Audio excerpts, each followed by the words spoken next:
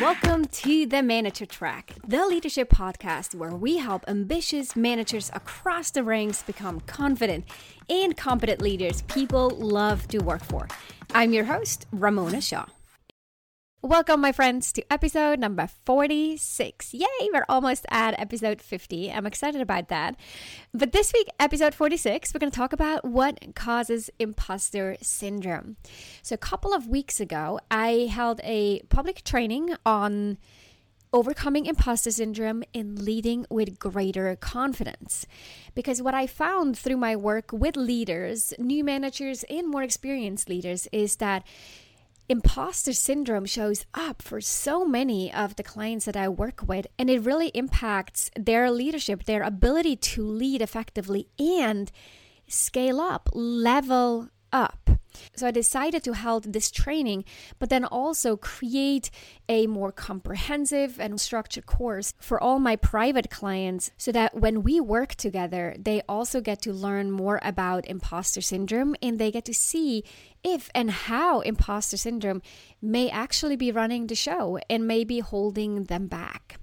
So this course will go out to my clients this week. And here's the great news. I want to offer this course at no cost to 7 listeners of this podcast. So if you feel that you're impacted by imposter syndrome, want to better understand not only what causes it, we're going to talk about that in this podcast, but also a number of different strategies to help you overcome imposter syndrome and then develop new habits and behavioral change so that you feel you're back in charge, you're taking the reins, and now you're running the show and not the imposter syndrome. Because one thing I know for sure is when we're impacted by imposter syndrome, we likely overwork, we stress out too much, we have negative self-doubt that drains our energy. Fear is guiding our actions. We compare ourselves to others, which doesn't make us feel any better. And we constantly feel like we need to learn more. But when you overcome imposter syndrome and you understand how to take charge of what's going on in your head and how you're interpreting and feeling about the things that happen in your life, you got to let go of feeling like a fraud. You'll start feeling more confident. You don't compare yourself to others. You put yourself out there a lot more. You feel more acceptance with yourself, so you don't have this negative voice in your head and this adversarial relationship with yourself. Instead, you accept who you are and you're able to express yourself authentically and truthfully. You'll be able to set clear boundaries, stop overworking, delegate more, let go of that need for control that's currently running the show. It can make a huge impact not only on your career and career trajectory, but also on your life, your well-being mentally, emotionally, and physically. So there's a great deal at stake. And if you're ready right now to invest not only the time it'll take to go through the course, but also then to apply what you learned to finally overcome imposter syndrome and to lead with confidence, then check out the link in the show notes on how to apply.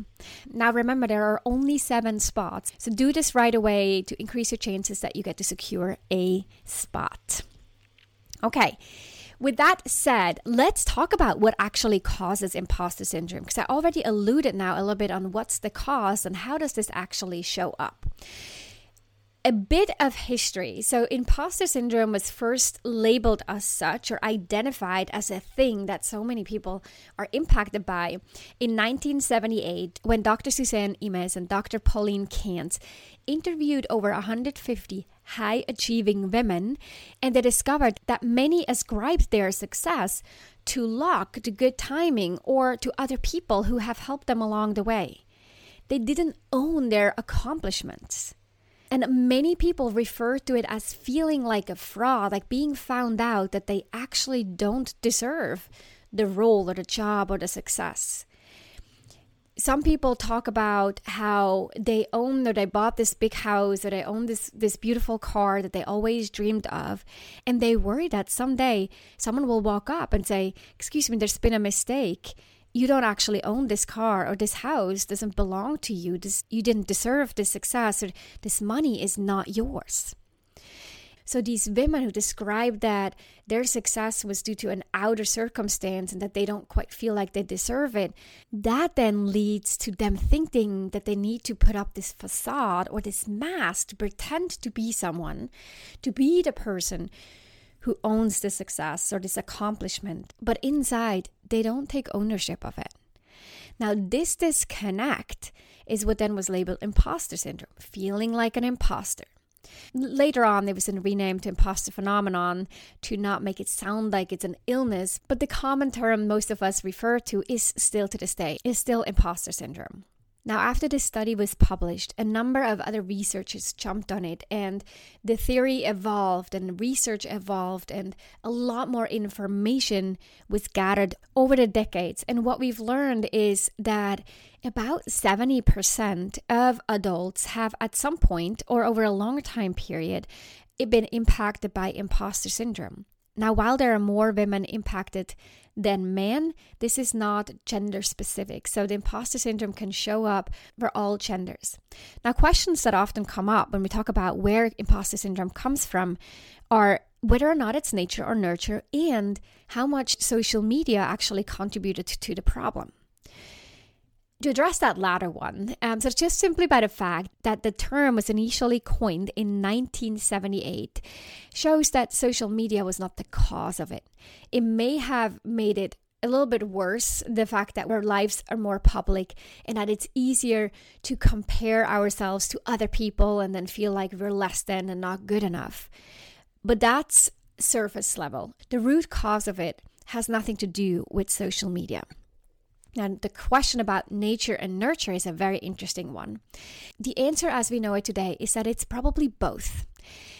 Recent research published by McHale showed that there's a direct correlation between serotonin and confidence. And men, interestingly, produce 52% more serotonin than women, which may be the reason why women are disproportionately impacted by imposter syndrome and lower levels of confidence than men are. The second part that plays into this nature aspect is that we're actually hardwired to pay attention to fear and to have self-doubt running in our minds. So back when we used to live in caves and we were worrying about being attacked by a bear or a saber-toothed tiger, having fear was a survival mechanism. It prevented us from doing risky things that could have cost our lives. It made us be alert and constantly on the lookout for dangers and threat. Also, when we lived in tribes, it was very important for us to be part of a tribe, because if we were excluded from our tribes, then we would likely die. So this desire to belong and wanting to be respected and valued actually meets one of our survival instincts, because it was so important that we were included and part of a tribe. Now, in the current times, all of us still deal with fear, and most of us still have self-doubt. It's part of being human and it's nature, right? Now, that doesn't mean that those two things should run the show, but that then goes into the topic of how to actually overcome imposter syndrome. But let's stay with what actually causes the imposter syndrome. What's the nature aspect? And then let's talk about nurture. Nurture is about the beliefs that we formed often early on in our childhood. Now, our brains have three main objectives. 1, avoid pain. 2, seek pleasure. And 3, run efficiently. Running efficiently means that we're looking to make sense of the world and we're trying to identify patterns. So when we think a thought, because something happens, I'm making an interpretation that turns into a thought, and then I keep thinking that thought over and over, our brain then quickly identifies a pattern, and those patterns then turn into limiting beliefs. For example, if I got attention as a child from my parents only when I brought home straight A's, it's very likely that my brain formulated this belief that in order to be loved, you have to be perfect. A B isn't good enough, an A- isn't good enough. It has to be straight A's. So as we go on in life and we hold on to these limiting beliefs, we then may aim for perfection. As another example, it could be that we've learned and picked up from our parents that we have to be able to do things on our own, that when we ask for help, that makes us look weak, that independence was really important, being able to be self-reliant. And in order to get praise for an accomplishment, you had to be able to do it by yourself. So as an adult, whenever you have to ask for help, it may evoke a feeling of shame, as if you're not good enough, because you should be able to do it on your own. You should be independent and self-reliant. So asking for help is a sign of failure. Now, what that does, especially if you're in a leadership role, of course, is that you might have a hard time delegating, or that when you have too many balls in the air, you don't ask anyone for help. And then ultimately a ball will drop and your boss or your peer will say, "Why didn't you ask? Why didn't you speak up?" Well, the reason why you didn't speak up is because you didn't want to feel like you're failing to someone else who doesn't have that belief. Asking for help is the best thing that you can do, because as a team and working together, you get more done. You can support one another. The dependencies are actually what create better results. So you can see how having these two different beliefs then turn into very different actions and therefore very different results. So that's how nurture and our brain's desire to create patterns in beliefs can foster imposter syndrome as an adult. So let me do a quick recap. We first talked about when that term was coined and by whom. We then talked about how nature and nurture can foster imposter syndrome. And now let's talk about the main reason why we feel imposter syndrome.